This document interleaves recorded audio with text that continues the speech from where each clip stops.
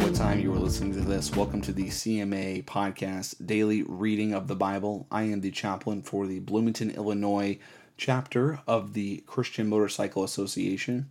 Today is January 10th, 2023, and I'll be reading out of the ESV version. We are picking up from Genesis 9. Here we go. And God blessed Noah and his sons, and said to them, Be fruitful and multiply, fill the earth. The fear of you and the dread of you shall be upon every beast of the earth, and upon every bird of the heavens, upon everything that creeps on the ground, and all the fish of the sea. Into your hand they are delivered. Every moving thing that lives shall be food for you, and as I give you the green plants, I give you everything. But you shall not eat flesh with its life, that is, its blood.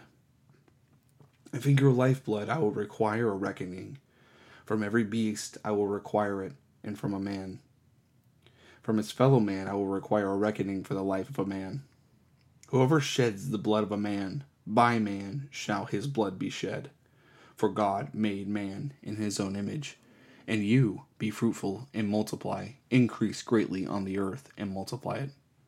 Then God said to Noah, and to his sons with him, Behold, I establish my covenant with you, and your offspring after you, and with every living creature that is with you, the birds and the livestock, and every beast of the earth with you, as many as came out of the ark. It is for every beast of the earth I establish my covenant with you, that never again shall all flesh be cut off by the waters of the flood, and never again shall there be a flood to destroy the earth.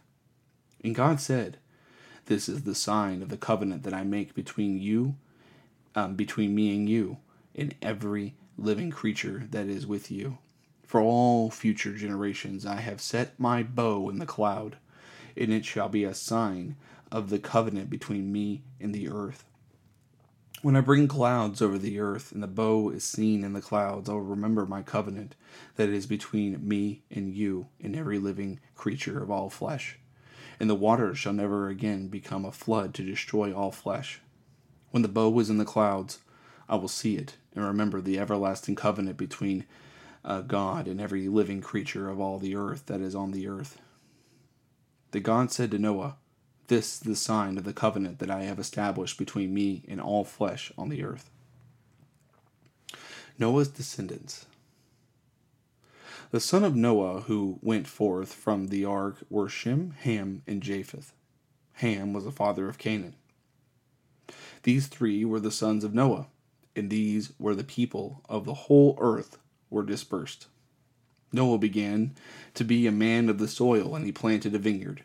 He drank of the wine and became drunk, and lay uncovered in his tent. And Ham, the father of Canaan, saw the nakedness of his father, and told his two brothers outside. Then Shem and Japheth took garment and laid it on both of their shoulders, and walked backwards, and covered the nakedness of their father. Their faces were turned backwards, and they did not see their father's nakedness. When Noah awoke from his wine, he knew what his youngest son had done for him. And he said, Cursed be Canaan.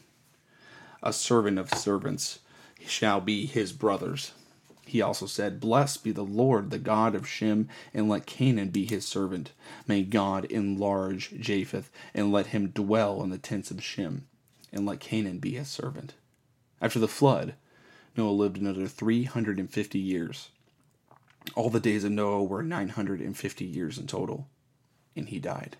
This has been the reading of Genesis 9. I will see you tomorrow when we pick up on Genesis 10.